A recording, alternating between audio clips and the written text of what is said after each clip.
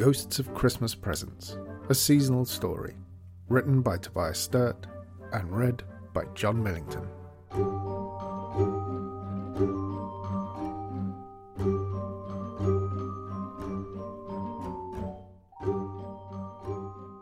Chapter 2.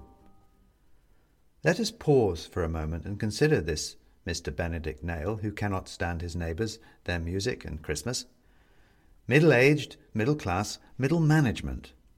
A man who sits quite in the middle of his own life, like a nut in a shell, so surrounded by defences against the vicissitudes and unpredictabilities of life that he has also to shut himself off from the blessings and unlooked-for serendipities. However, even if he is not inclined to be, let us be fair. He is not entirely mistaken in his belief that the world can be an unfair, unhappy, and inhospitable place, that one should go with care through it, for there are indeed plenty of people who might wish us ill, or perhaps worse, wish us nothing, not even have the common courtesy to see us as people, and simply crush us under the onward force of their lives like so much litter. He ought to know this well, for he might well be one of them. And even in its joys life can be merciless.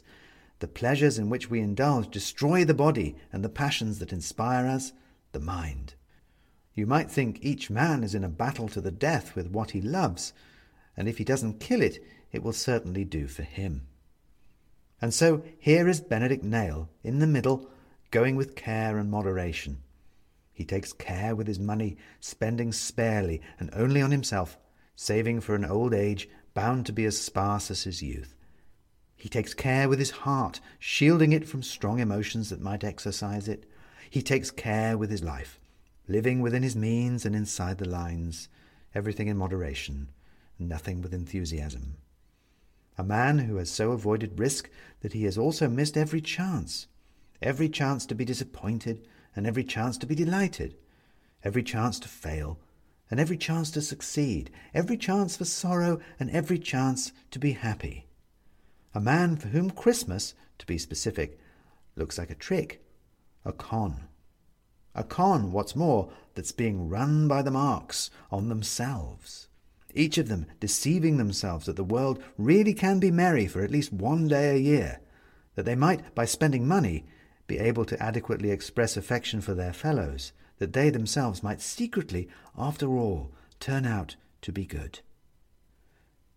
Every year they jig out this bill of goods, and every year they buy it, and every year Benedict Nail looks down on them and chuckles sorrowfully to himself, the only man who sees the truth. Indeed, here he comes now, with that weary smile on his lips, picking a careful middle way across the courtyard of his apartment building. It is Christmas Eve, but there is little to smile about. London is in lockdown against a pandemic, and the country has been told to lock its doors against friend and family too. No carolling, no shopping, no jollity. A miserable Christmas for many then, like the December weather, grey and featureless. But Benedict Nail is happy, moderately so. He doesn't have to be anywhere, doesn't have to see anyone. The only present he needs to buy is the bottle of whiskey he's just fetching back from the shop, and that is for him. Unencumbered by responsibilities, unembarrassed by emotion, quite alone and serene, it is, in many ways, his perfect Christmas. There remains only two things that can spoil it. One is the Christmas Day video call on which his brother is insisting. The other, waiting for him on the doorstep of his flat, is a present. Presents make Benedict Nail uneasy. He would tell you that this is because they are part of the con, revealing what pretends to be a genuine display of community into an empty gesture of consumerism, that all they ever show is not affection, but instead, in their unthought liberality of inappropriateness, how little the giver understands the recipient, or cares to. Of course, what he really doesn't like about presents is quite the opposite, that they represent a relationship. Someone gives you a present, you must then give them one.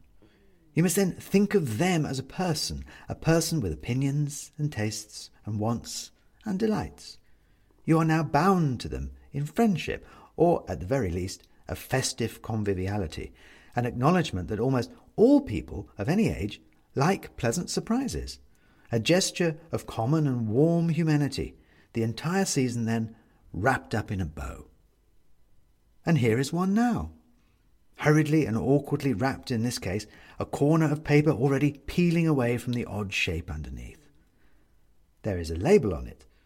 It's from upstairs, the flat he went to complain to yesterday, the woman with the Christmas music, by way of an apology. He opens his door carefully, slipping in before his cat can escape. He tears off the rest of the paper carelessly as he walks down the hall, and putting the bottle of whisky on the writing desk, stands and looks at what he has unwrapped.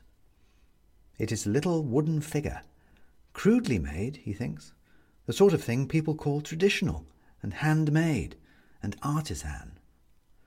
It is a little old woman in a ragged dress with a hood pulled over her head, leaving just a comically large crooked nose sticking out. In one hand she holds a staff. In the other, something hidden in the folds of her robe that might be a knife. One big foot pokes out from under the hem of her skirts. There is a little brass eyelet screwed into the top of her head. She is a decoration.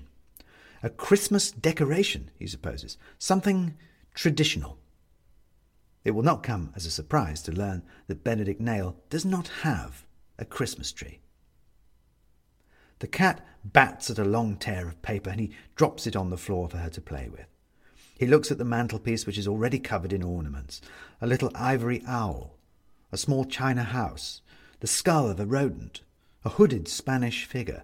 No room for it there, even if he wanted it on display, which he does not.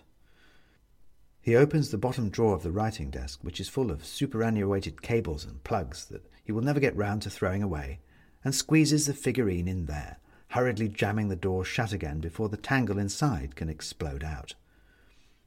It has made him think, however. What it has made him think is how much he hated the family ritual of dressing the Christmas tree, how annoying his little brother was, and how every year the process would devolve into an argument that always ended with Benedict getting into trouble.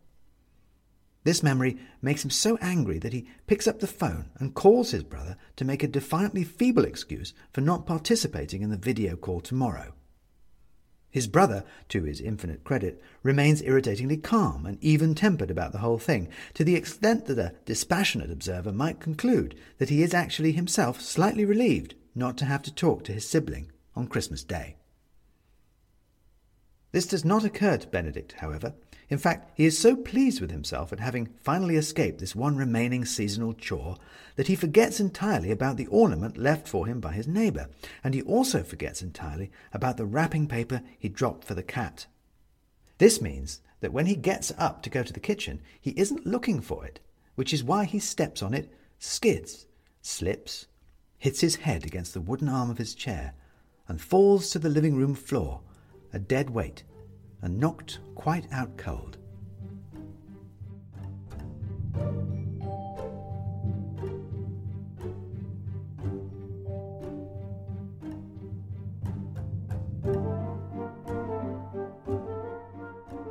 You have been listening to The Ghosts of Christmas Presents, written by Tobias Sturt and read by John Millington.